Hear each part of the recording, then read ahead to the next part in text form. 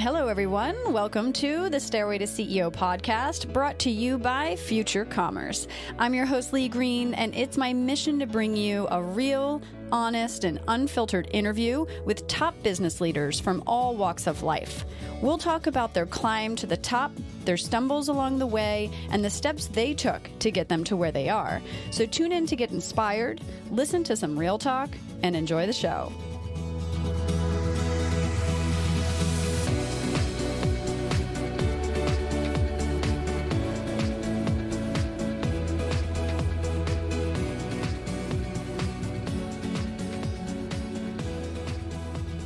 Welcome to another episode of the Stairway to CEO podcast. I'm your host, Lee Green, and today I sat down with Steve Weiss, the founder and CEO of Mute6. Founded in 2014, Mute6, now an iProspect company, is an award-winning full-funnel digital and creative studio providing intelligent ad solutions that grow disruptor brands into enterprise market leaders.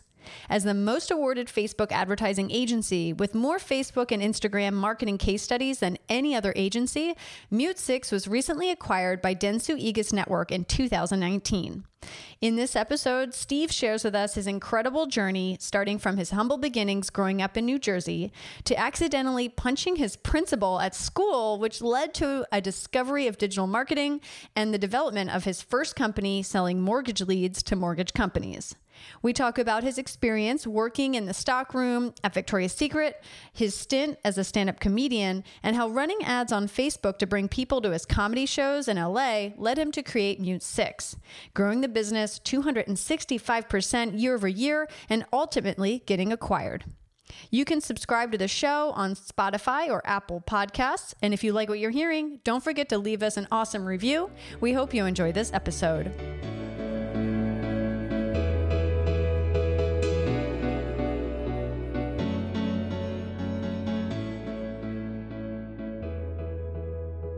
Hey, Steve, thanks so much for being on the Stairway to CEO podcast. I'm super excited to hear your entrepreneurial journey in building Mute6 and then ultimately getting acquired last year. Thanks so much for being on the show. Yeah, thank you for having me. So let's start from the very beginning. Where are you from originally? From Freehold Borough, New Jersey. So I'm from the central, very humble, small little town in the middle of central New Jersey, very working class. There's one famous person from our town, from Freehold. There's a very small star that probably not a lot of people have heard of, but I'll say his name just in case you might have heard of him, because some people know him, some people don't. And it's a guy named Bruce Springsteen. He's very small, very like a local hero. And so, I come from that kind of working class Jersey kind of upbringing, and found my way out to Los Angeles somehow. And I got here. Well, let's start with childhood. What was it like growing up there? And did you have any siblings? I had an older sister. I had a single mother, and I had an incredible stepfather who didn't live with me, but he was an incredible guy. And I always felt lucky. My mom worked 3 jobs. I didn't see her very often. I was kind of shuttled from babysitter to babysitter, and but at the same time, like, I always felt like I had everything. And I think when you have someone at a young age who like looked out for you, and like I had all my friends were the kids who babysitted me from like 1st grade to 8th grade. We played sports, basketball and football, and acted like kids. We were a bunch of stupid kids growing up in Jersey, and but we had fun, and nothing but happy memories. And I wasn't the best. I guess one memory, or series of memories, like from my childhood, is that I wasn't always like the best athlete or basketball player, but we'd go, me and a bunch of friends, we would go to go play 5-on-5 basketball, and it was a big thing. We're all like super competitive people. We all wanted to win, and I always wanted to guard the best person on the other team. And I not only wanted to guard the best person on the other team, but I wanted to shut down the best person on the other team. And it was always like weird, because I was never like the best person on my team. And they were like, yo, why do you want to guard the best person? You're not even the best person on our team. And I think like that kind of chip on your shoulder of like not always having everything for you. I looked at my other friends, they had a mom and a dad, they had this, they had everything kind of like laid out perfectly for them, and like a clear path I'm going to go from elementary school to middle school to high school to college to success. And for me, like I never had any of that. And I think part of the reason why I'm where I'm at today is like I learned to carve out the path, and also I wanted to tackle the biggest challenges and the biggest problems. So every day, like in business, like I'm not scared of dealing, in my world, of dealing with the tough clients or making the big decisions. I think it's second nature to me because I've always, since I was a kid, gone after like the problems and the biggest challenges out there. And so where did the confidence come from to do that, to go after big challenges, to go after the guy on the team that was doing super well? Where's that come from? I think it's a chip on your shoulder.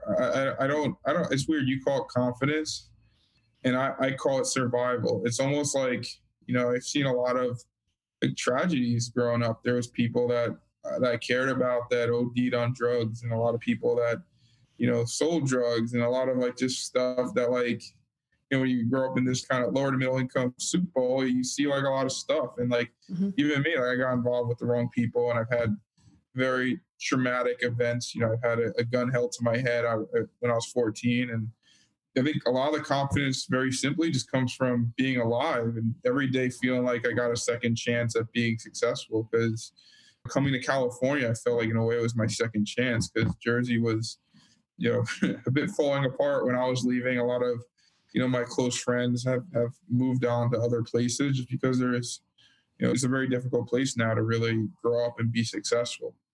Yeah. What did you want to be when you grew up, when you were a kid? What did I want to be? I think, I went through phases.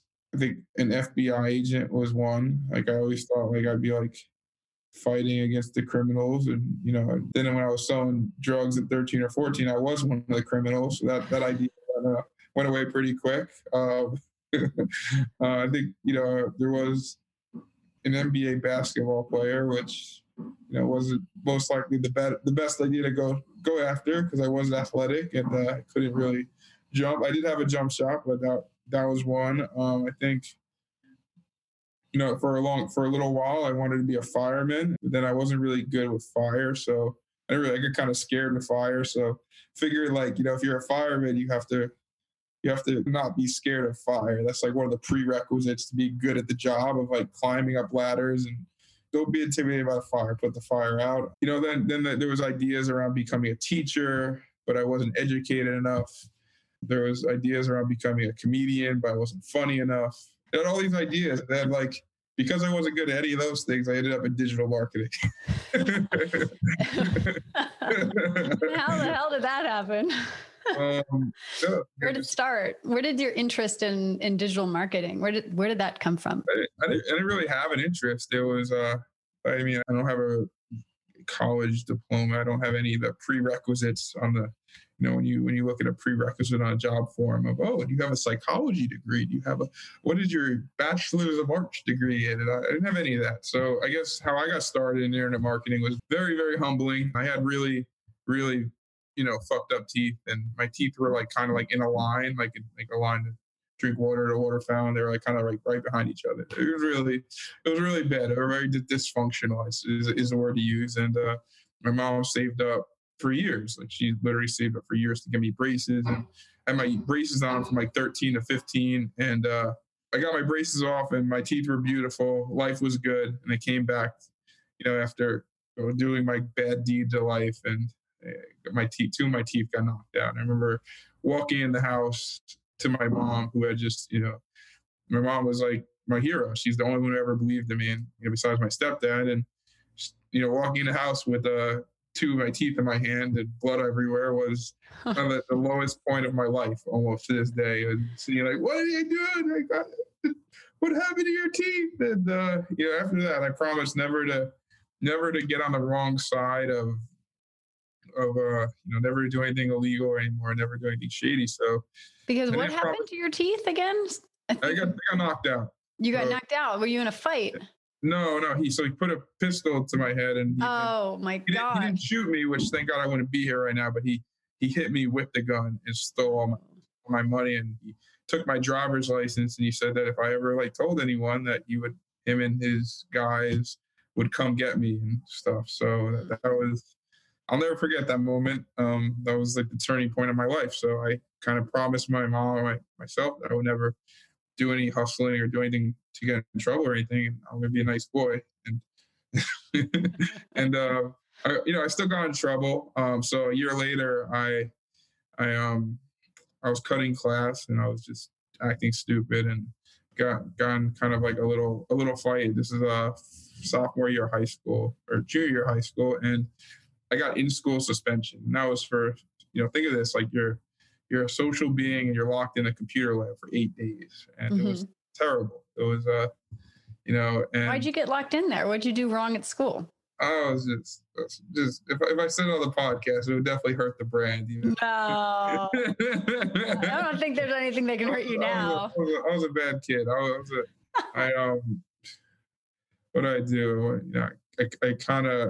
I think this thing I did was by accident. I got in a fight with someone, and I wasn't a good fighter either, so I'm not a good confrontational fighter. But I think someone hit me in the face and threw a snowball at me, and I turned around to like punch him back, and by accident, the principal got in the way of the punch and got hit and caught the punch. And I think punched the principal. Yeah, I wasn't aiming for that, but she got, and it was really bad. It was just. That's why I was like the worst fighter ever. I just couldn't. He had great timing. I had bad timing. So anyway, to make the long story short, I got locked in the computer lab, and I was really bored, and I started teaching myself how to code. So I'm sitting there like nothing to do, and I learned about how to code in C++, self-taught C++, self-taught CGI, and I learned Java, JavaScript, and for long, and I also learned Unix shell command. So before long, I was like, this is late 90s, early 2000s. I was like, like playing around, hacking into stuff, and like using shell command, and hanging out in the IRC. And that's how I got into digital marketing. There was a group in the IRC which uploaded programs that would connect to AOL chat rooms, and they said that you can make money by like sending out unsolicited email in AOL chat rooms, and that's how I got started. So I was like, wow, there's an opportunity, and I just seized the opportunity. Then at the same time, Google AdWords was coming out. This was 2003, and I was selling mortgage leads. So I didn't know what a mortgage was, but I was generating leads by sending out emails into AOL to get people to fill out a form. And I was getting paid $20 for a lead form. And then I was like, wow, this Google AdWords thing, this is like a game. It's so interesting. It's like I bid on a keyword, and like then someone clicks on it and then buys, I get paid. So I started like really like becoming really good at like Google, because I just arbitraging Google, buying a click and then turning it into a lead. And that's how I got started in digital marketing. I think I was 16 and locked in a computer lab. Wow. And all because you punched the principal. Sorry, whoever the principal was, like, I apologize. I didn't mean to do that, but yeah, it was a really bad situation. I love how punching your principal now leads you to like a whole new path for a career. I didn't mean to do it. I'm not a violent person. Hopefully people don't listen to this podcast. It was an accident. You were blindfolded, you're just like, I got. So if you're from the East Coast, did you grow up on the East Coast? Delaware, yeah. Delaware. So you get it. Like you get hit in the head with a snowball. It's an unpleasant experience. It sucks. You can make the argument that it's one of the worst experiences in your life. It's like ice in your face. Yeah. Ice, and it was like a hard snowball. It was like, how like the snow becomes like ice over days when it gets like dirt in there. It was like a dirt ice snowball. Oh God. And it smacked me like right in the forehead. And I was like, at first you're like, why would any like rational person throw an ice dirt snowball at me? And that's how it all started. So now I'm in LA, I'm safe. I don't see, no one can throw snowballs at me because there is no snow. But no snow. I'm sure if there was, don't ever do that to anyone. It's not nice. And it could result in punching someone that you didn't mean to punch. No, yeah, like she literally jumped right. It was almost like she's jumped right in the middle of it. I didn't mean to. Like I was just, but granted, like I didn't really have the best of luck back then. I wasn't one of those guys that like oh, look, he's so lucky. And I think at the end of the day, like, it dropped the expectations that people had of me. I think as a kid, I think that, growing up, I mean, one of the reasons why I think I'm successful is because a lot of people had very low expectations of me. And they thought that I would go to jail and that I was a bad kid, that I was an misguided youth. So like, when people have low expectations of you, when you just are able to, like, take all that kind of like energy of negativity and just really reposition it, it really humbles you, and it gives you the kind of step up to be successful. Hey guys, I want to tell you a little bit about a new report we're launching here at Future Commerce in partnership with Gladly called The New DIY. It's all about the new trend that has emerged around the passion economy and modern consumption, which begins with peer inspiration, continues with product education, and culminates into participation or an online purchase. The report covers how these trends start on social media, the importance of great customer experience across all brands regardless of industry, and the implications this trend has on retailers.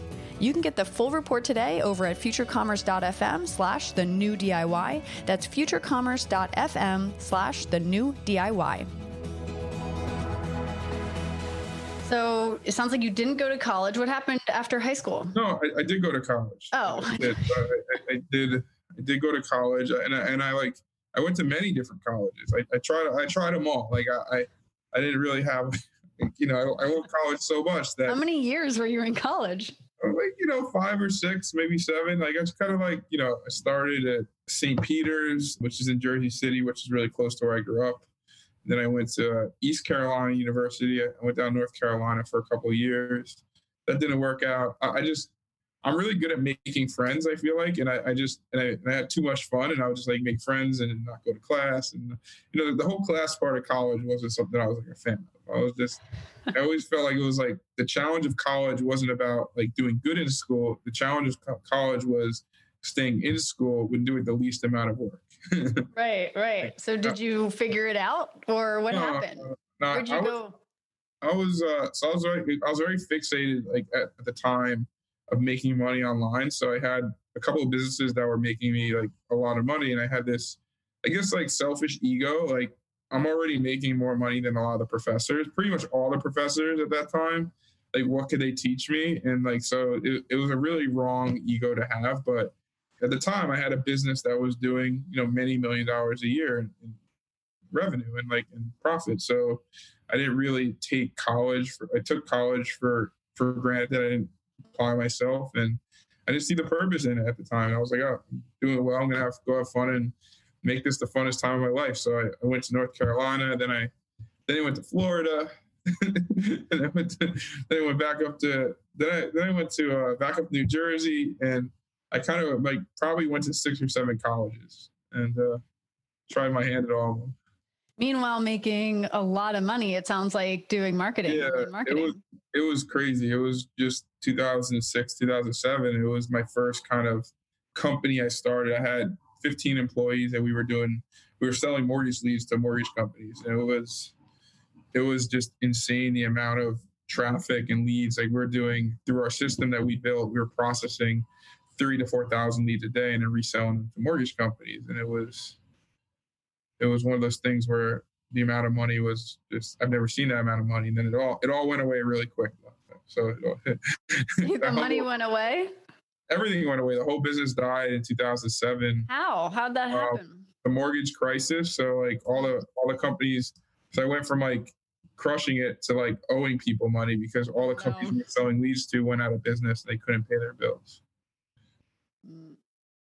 So you had these 15 employees, you were making lots of money, and then kind of tanked because the economy. They all had it. Yep. They all went bye-bye. Like the whole thing, it kind of like humbles you. It kind of makes you like, because at the time, I think it was very purposeful the way it went down, because I don't think I liked the person that I was back then. I don't think I like respected that person. And like, I thought that selfishly, everything I touched turned to gold online. I thought I was the best digital marketer. I thought I could, literally accomplish anything. And like, I don't know, it definitely was a humbling experience to then go out looking for a job. Oh shit. Now what? So wait, so tell us about, what's one of the biggest things you learned in having that business? What was a big takeaway? I didn't know anything about accounting.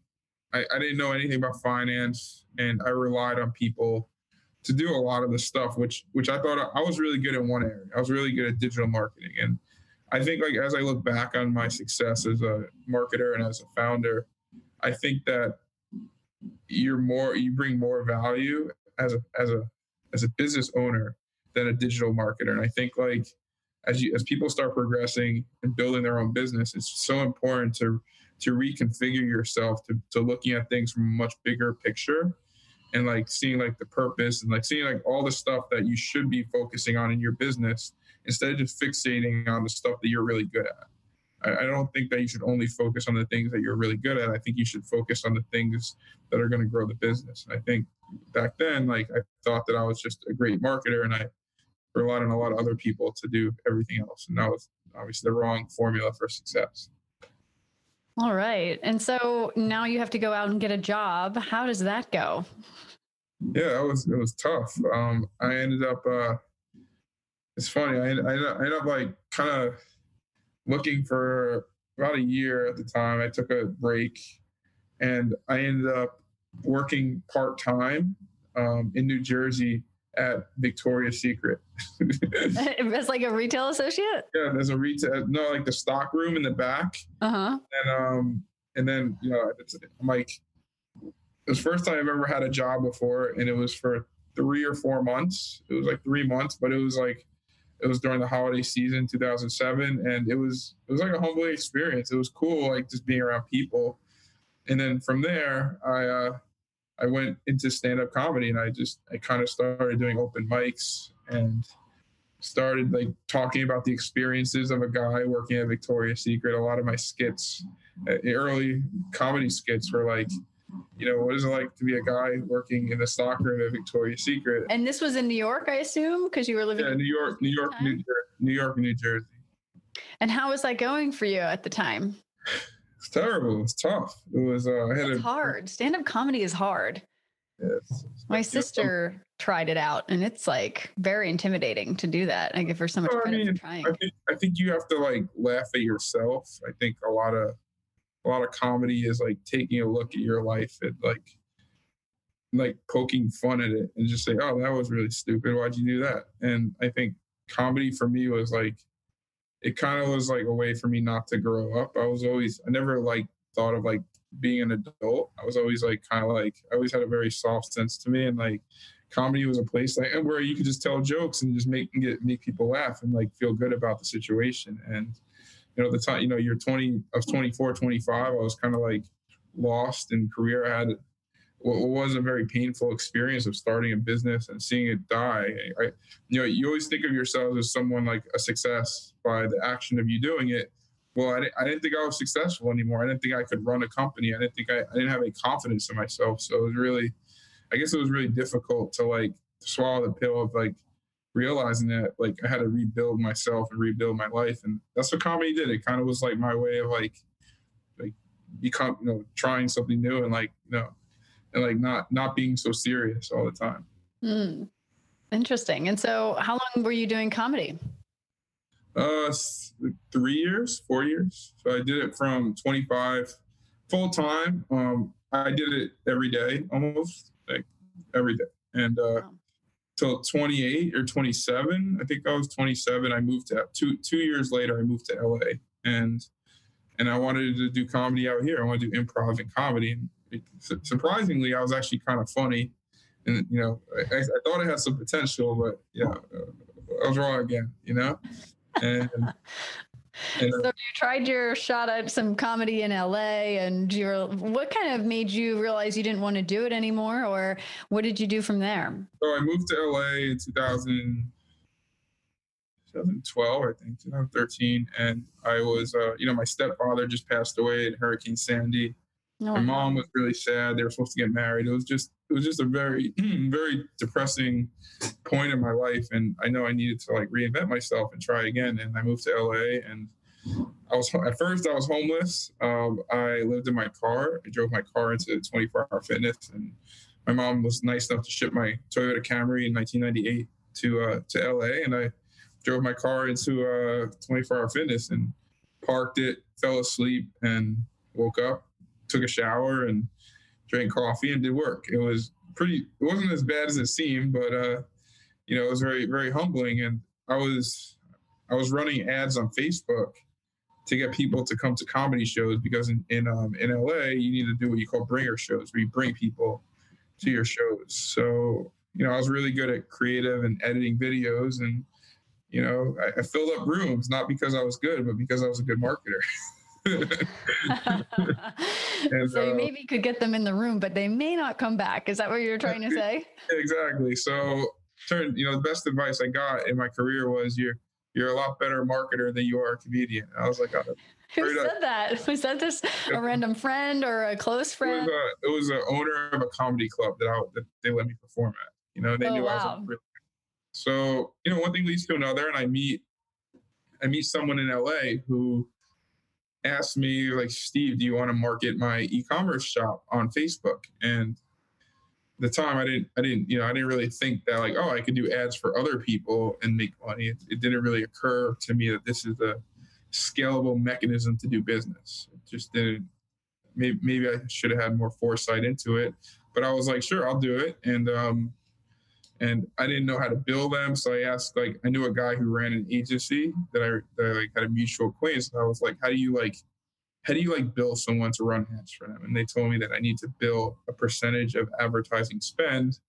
So it occurred to me that I started running their ads, and I was fortunate enough to have success. And they spent in a given month almost $450,000. And I was told that the advice I got was I need to bill this person 10% of spend. So I ended up sending an invoice for $45,000. And I remember I was like, is this guy gonna pay this invoice? Is this normal? And that he paid the invoice, but then he fired me the next day. Why did he fire you? Because it was too much money. He's like, yeah, I can't afford this. This is crazy. I'm not making enough money. And at the time, it taught me, if you're an agency or you're a service provider, you have to do a deal structure that makes sense for both parties. But at the time, no one was really fusing these two different types of kind of people. This creative, this video, this person that's really good at visually understanding the psychology of what's going to get someone to buy, and then the data-driven performance marketer. And that's kind of how Mute 6 was born.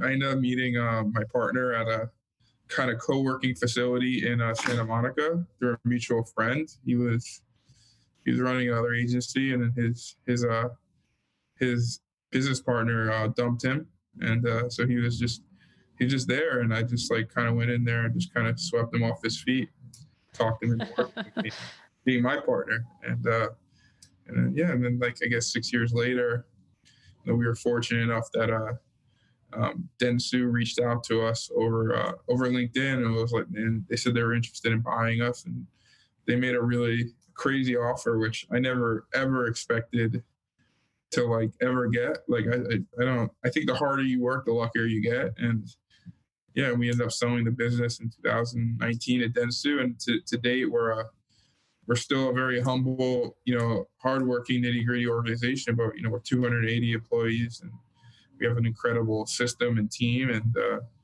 it's been quite a journey. So let's go back to meeting your partner. I think there's a lot of aspiring entrepreneurs that are trying to find maybe the right partner to grow a business with. What advice do you have? I mean, how long were you guys friends before you decided to go into business together, or any advice that you have? I don't think we were friends. I think we saw that we had a different skill set. I think if you're evaluating being someone's business partner, one of the keys is to find someone that's good at the stuff you're not good at. If you're not good at operations and finance and accounting, I wasn't good at it, and yet I tried it, but I wasn't good at it, and he was really good at it. And I think that's the reason why we worked so well together, was that we were both good. We both complement each other. We're good in areas that the other one wasn't good at. And so how did you guys get the business off the ground together? What did the first, year look like? So he had some money saved, and I told him, I'm like, this might not work. We might need to go out and And like, it just might not work. I mean, for me, like, I was always going to be an entrepreneur because no one would hire me. And, I told them, I'm like, listen, if you want to leave, you can leave. But, we just hustled.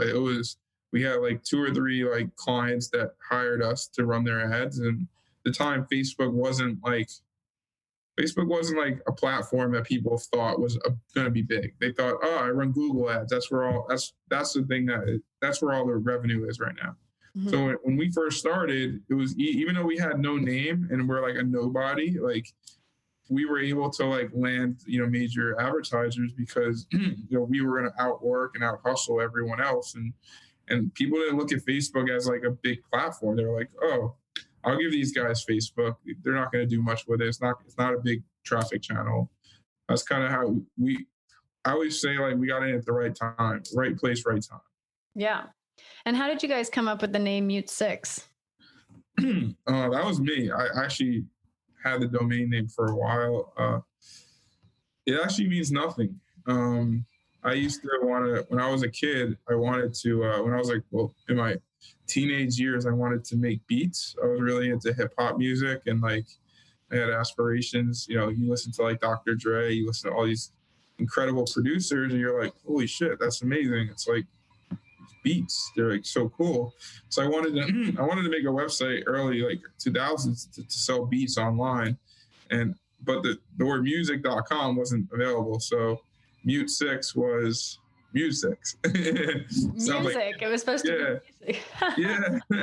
So I had this domain name, and I was like looking through all my domains when I started the agency. I was like, we need to find something that's not like digital marketing or not like marketing, blah blah blah. And that's kind of I was just sitting on that for so long. It's funny. So talk about your the culture, I guess, or the organizational structure that you have at Mute6, these pods. I think it's unique, and I'd love to kind of hear what your thought was behind it and how it's been going.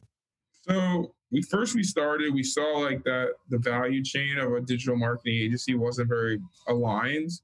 We saw like, people were getting like high salaries at agencies, but they weren't able to actually get a cut in the success of the performance of the advertiser. So we started off just by working out a structure where our team members can make money on the campaigns that they manage. That was number one. And number two, we saw that it was really important to have a very diverse understanding inside of a pod that manages campaigns. So we wanted people that have, that we wanted a diverse people who had diverse skill sets, inside of a pod to work with clients. We saw that, there might be one thing that this person's missing. There might be one thing that this person's missing. So we want to have a creative and, a team member inside, creative and paid media people inside of a pod. So we thought that if you could build a pod structure that can envision all these people together, that's a win-win for the client. So how many employees would be in one pod? Depends. Usually it's 2 to 4. 2 to 4 people. And so you're saying and they're either on the creative side or paid media side. Correct. Yep. It depends. Pods are different. There's no like amount of people. It's just kind of like, it just really depends on the team member, on the team. So it's a range. Interesting. And how are the pods organized? Are they organized by a different level of customers or industry, or how do you kind of segment the pods? Segment the pods. We don't really have them organized by any industry or anything. They're pretty much just organized by the channel that they're working on and their specific skill sets. Oh, okay, cool. Interesting. So you guys have grown enormously, 265% year over year growth in the past 4 years. That's pretty impressive. What are some of the key factors you think that have really led to such significant growth? It's a good question. I think about that every day of how we got here. I think a lot of it is the way we think about team members and the way we kind of build a structure for people to be successful. I think a lot of times when someone's not successful at a job or career, it's not because they're not good at something, it's because they weren't put in the correct position to be successful. So I think our methodology of putting people in positions to be successful is one of the reasons why we've been able to build such an incredible team and get great results for clients. And we also, I think it also chalks up to like having a different type of business model. I think that we wanted to do things differently. We didn't envision it to do the same cookie cutter agency as everyone else. And we saw an early success in that. And we then kind of just doubled down on it. I think that a lot of people that run service-based businesses, they don't really move fast. They kind of just want to see success and kind of sit on success and live off success. But we really, I think we're a very ambitious group, and we're a very high performance culture. And I think we hired people initially that wanted to win, and that but there was also a lot of empathy too. Like we wanted to win, but we wanted to win with our team. And I think that camaraderie and that kind of like togetherness, like really propelled the business to being something more than just a business. And really, you wanted to win not because of you, but you also wanted to win because you know how hard the person in your pod is working, the creative person is working. And granted, it's not a perfect situation. We're always kind of re-optimizing the business and trying to figure out how to put people in positions to be successful. But we wanted to really empower entrepreneurs. We wanted to build an environment where we can get this collective talent together to really drive meaningful impact.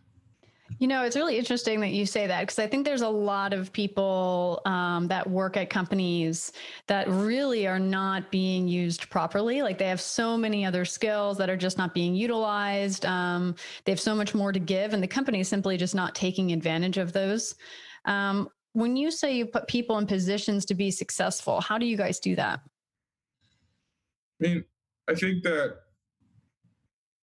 people want to see like that the work they're doing is both meaningful and there's growth to it. I think that's if you look at like what most people want when they start a new career is they want to know that the work I'm doing is meaningful. They want to know like there's a deeper meaning behind them investing their time into this situation, and B, they want to they'll be rewarded for it, and there'll also be a growth to that position. And I think we built a structure which was very simple for a lot of people to understand, where they could move up in the company and they could see like, wow, like not only is the work meaningful, but I am growing. It's a grind.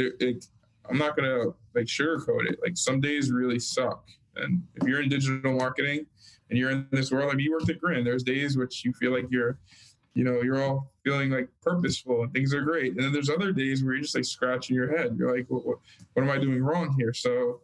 But what I will say is like, the most important thing is to develop this sense of camaraderie within your team, and when someone is having a bad day, really make it seem like that it's okay. Because I think a lot of people are always scared that like there's no empathy with other people. And I think we've really developed a deep sense of empathy within our organization. And, it starts at the top. Like, I think, for being able to really kind of start with empathy and really, bring that to the lower parts of the organization. So how do you show empathy? If it starts at the top with you, how do you show empathy at the company and infuse that in the culture? I think if you get to know me at Mute6, and the people that I communicate with on a daily basis, that I'll tell you what I'm good at, what I'm not good at. And I'll never like kind of sugarcoat what it really, what the truth really is. I think that they see that I do my best to put myself in a position of everyone whenever there is a problem, and to really feel and understand what people are going through. And I think right now it's a tough time. I know e-commerce is doing great. It's amazing. It's great. The company's doing great. But for me, like I go to sleep at night trying to figure out like, how do I build a better team environment? I think a lot of people are struggling with work from home. A lot of people at Mute6, it is really hard because like I don't want them to be stressed out. I don't want people to be overwhelmed, and I want people to put themselves first. And I think like I get on our last team call, I told everyone on the call, like for us to be successful as a company and for you to be successful, at your job on a daily basis, you have to put yourself first. You have to say that, listen, like my happiness and my mental health is number one. And it definitely wears on me sometimes because I'm a little bit too sensitive and empathetic to a lot of people. And I think it shows. I think when you are a leader and you really put that as the highest priority, it shows. People are smart. Like they're not, especially our team and most teams, they're really smart, and they can see, like, if you're CEO of a company, they can see when you're real and when you're not real. And I think, yeah, there's definitely, a lot of entrepreneurs who, put their kind of personal needs and their kind of like ambitions ahead of the needs of their team. And I think that, I don't think I've ever done that. I really, even when we did the acquisition, I really made it a priority to make sure that the team was taken care of. And because that was what was important to me, because there's a lot of things I could do to be successful at making money. But, the lasting imprint that you have in this world is the impact that you have on people's lives. Yeah. And being a CEO, being a founder and having that many employees, it's a really big responsibility. So I take it very seriously every day. Like I don't joke around about it. I mean, I think like every single person that works for Mute6, like they're investing their most valuable asset they have in this world. Like the most valuable asset you have, you know what that is? What? Your time. Mm-hmm. That's they're investing this valuable asset. So there's, I kind of work for them. Like I don't, just as like I go and look at Dentsu as my boss, I look at my team as my boss. If we're not doing something to give them the best opportunity to be successful, then we're failing. And like, I take that just very seriously. Yeah. I agree with you completely. So, with this many years and so much positivity with growth and numbers and everything, what's one of the biggest challenges that you've had to overcome over the past few years in building Mute6? Biggest challenges? There's a lot. I think when you have success, in an agency, I think a lot of, if you're listening to this podcast and you are an agency owner, what does success breed? It breeds lots of opportunities. And what does opportunity breed? It breeds a lot of people that want your time and like a lot of stuff you could be doing to get to a goal. And I think, one of the things that I've had to overcome is that I had really, really, really bad focus and ADD. And like, I always thought there was something better, something greener somewhere else. And, the reality is that if I put every single ounce of energy I have into this company every single day, and I invest my time with my people, and, a good outcome will happen. And I kept reminding myself of that. Like every day I have great opportunities to like invest in companies. And before I sold the business, I never invested I didn't invest in anything. I invested every ounce of energy. I had no side projects. I was all in. And I think like there's definitely a deep value in being all in on something, because so many people are not all in on anything. They're just halfway into 10 things, where you could be all in on one thing. You can see success. Yeah. So being acquired is a pretty big deal, obviously, and congratulations again. What has the transition been like for you? It's been great. And we'll end it there. No. It's, I'm lucky. Like we have a really awesome kind of like group of, the people that acquired us have been really good to us. They know that we come from a different mold from them. And, they prepared us pretty well. They told us there'd be some, Dentsu is a massive company. They're a global conglomerate. And they told us that, there'd be some times ahead that will be very bumpy, and that, we're going to persevere as a team, and they're going to try and prepare us as much as possible. It was a big deal for them. And, I think that they've done really good work in terms of just making sure that we have everything we need to be successful. It's not perfect. I mean, there's definitely times where I've gotten really frustrated with them. I'm not used to having a boss. I'm not used to reporting to anyone. I've never really had a boss in my life. Yeah. Besides my 3 months of working at Victoria's Secret, I've never really had a boss. Right. And so even then it was like part-time, and you were in the comedy club, so you didn't care. pick up the box, put it there, pick up the box. It wasn't like real, but Right. so like definitely some humble. There's times where like you're humbled, I guess, by like, but I keep reminding myself that I'm the controller of my outcome, and I made this decision to sell the business. I don't own the business anymore, and like it's this is this is the decision I made. I have to live with it, and Yeah. I have no regret. To this day, I have no regrets. I think Dentsu is a great company, and they're awesome. They've been good to us. I think they we're having a big year, and they're a catalyst to that, and it taught me a lot about how to think of things on a much bigger level, I'd say. Right. That's awesome. So, what's something you wish you would have known before you started your business? Something I wish I would have known before I started my business. I think I went into it trying to be successful. I think I've never really had money in my life. Like I grew up very humbly, and I didn't have a house, I didn't have anything. And I think that I wish I would have went into it with a deeper purpose beyond just building a great agency and becoming financially successful. I think, I say this a lot. Like some of the stuff that's really important to me is diversity and inclusion. I'm not just saying that, but I really, really believe that. I think that there's so many people that are super talented that just aren't getting the same opportunity as other people. And I wish that we would have had, we didn't pick it this way, but we had, me and my two partners who were white male executives. And I wish in a way that I could have saw like the bigger picture and kind of like went out of my way to like, hire like either a minority or a woman to be like an executive with us.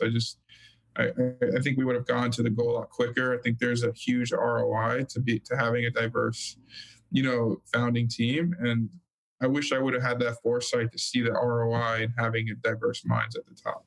Interesting. So are you doing something about that now, or are you able to do anything to make a change in that direction?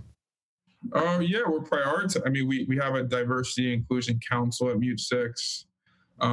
We have a whole kind of layout where we're really trying to really make sure that everyone at the company has a voice and can really speak out to us. We've come up with a value system. It's really, as we went through some tough times, June and July, it's really had, I think, a positive impact on us. And for me, it's important to me, not only because, I see the bigger picture, but, I had a stepdad who was African American, and he would tell me stories about what it was like to work in a nuclear power plant and to have to deal with racism every day. So it really hit home a lot because I hear those stories and I would never understand why is the world this way. So for me, it's kind of a mission, at least, to really be able to make a positive difference on that side as well. Yeah. So what's the biggest thing you've learned about becoming a leader? Starting and growing a business involves obviously a ton of professional and personal growth. How have you grown personally as a leader? It's a good question. I think that it's more I think when I think of leadership, it's less about what you say, more about what you do. I think that, as I said earlier, the team is incredibly smart. They're incredibly thoughtful, and everyone's always watching you. All your actions are always being watched, and even whether you're on social media or whatever you're doing. And I think being very empathetic to that I'm gonna, because I run a big company, I'm always, I'm gonna have a lot of people watching me. And I think as a leader, I became more empathetic. That's one thing to talk about something. It's a bigger thing to actually do it. And I always want to be thought of as a leader that actually does stuff. And that's the big kind of learning is you're judged by your actions and not by what you say. Right. And how do you work to improve yourself so that you can best kind of lead the company? Or is there, do you have any morning routine? Do you have some kind of meditation practice, or what do you do to kind of stay positive and improve yourself? I do have a morning routine. I wake up every day and I do meditation. I also do the Duolingo app. I love learning languages. I'm very What into, language are you learning? right now I'm learning Polish. How's that going? It's Uh, challenging. it's so, I mean, I just started it, so it's not really, I started with Spanish and I finished all the Spanish courses, and now I'm like, all right, well, what's a language I'll probably never use? Polish. Let's do that. So it sounds like German. It's a little Germanic Russian, but yeah. So I don't know. It kind of gets my mind at peace. I also love like boating.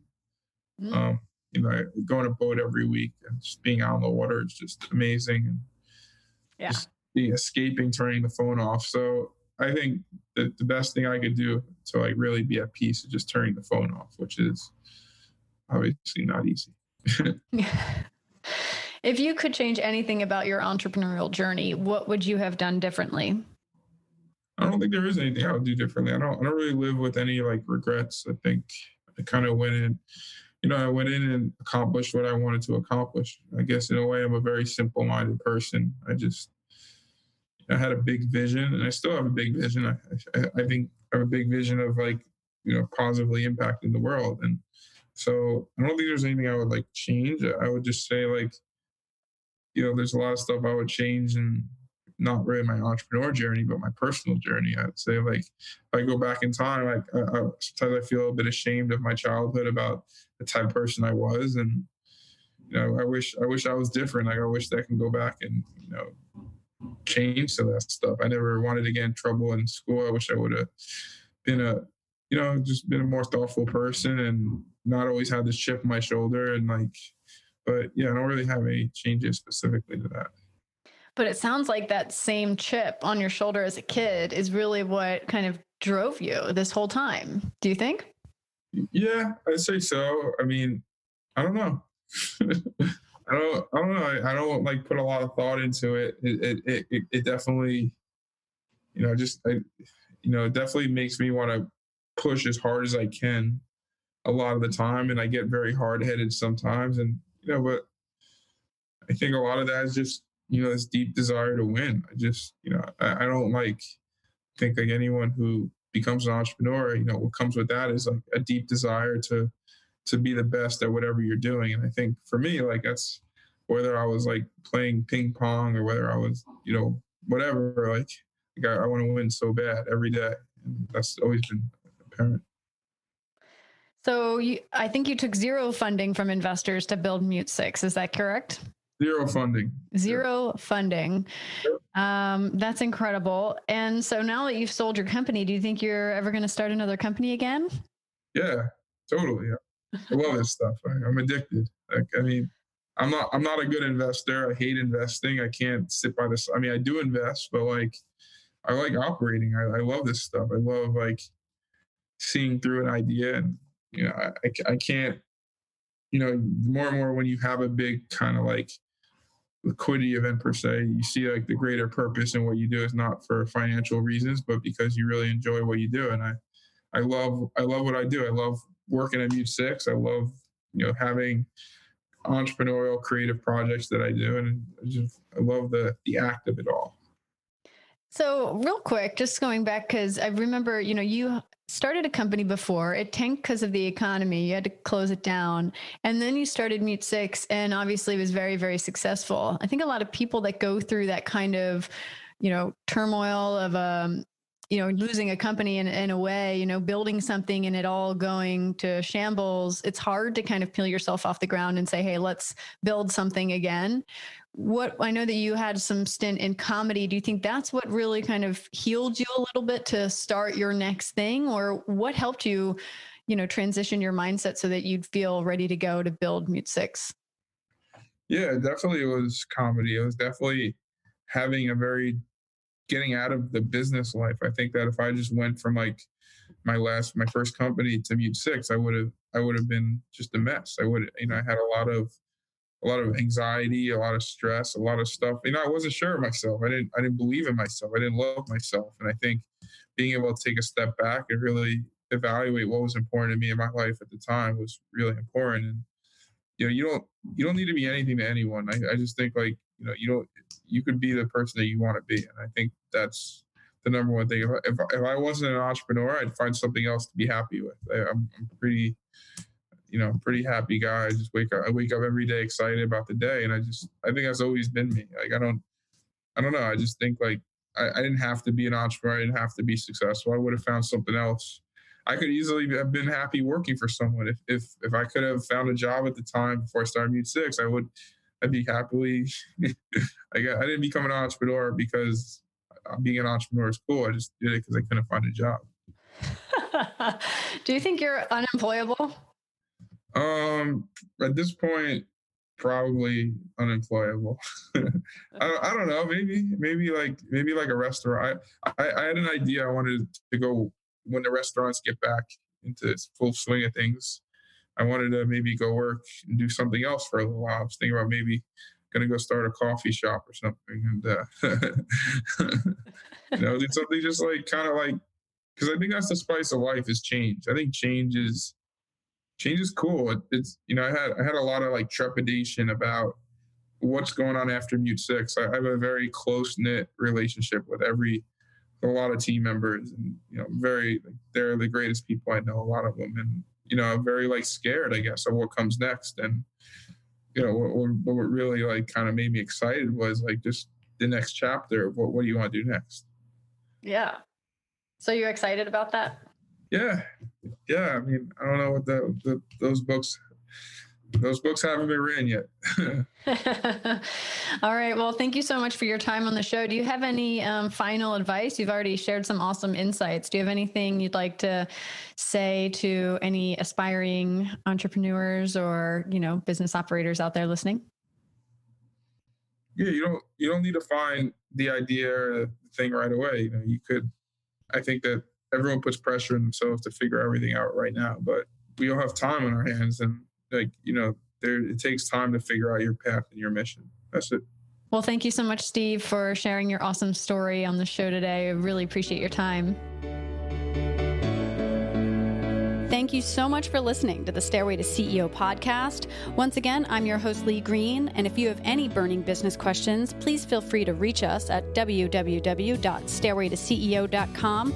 We'd love to hear from you, and if you like what you hear, be sure to subscribe to the show, tell your friends, leave us a review, and follow us on Instagram at Stairway to CEO.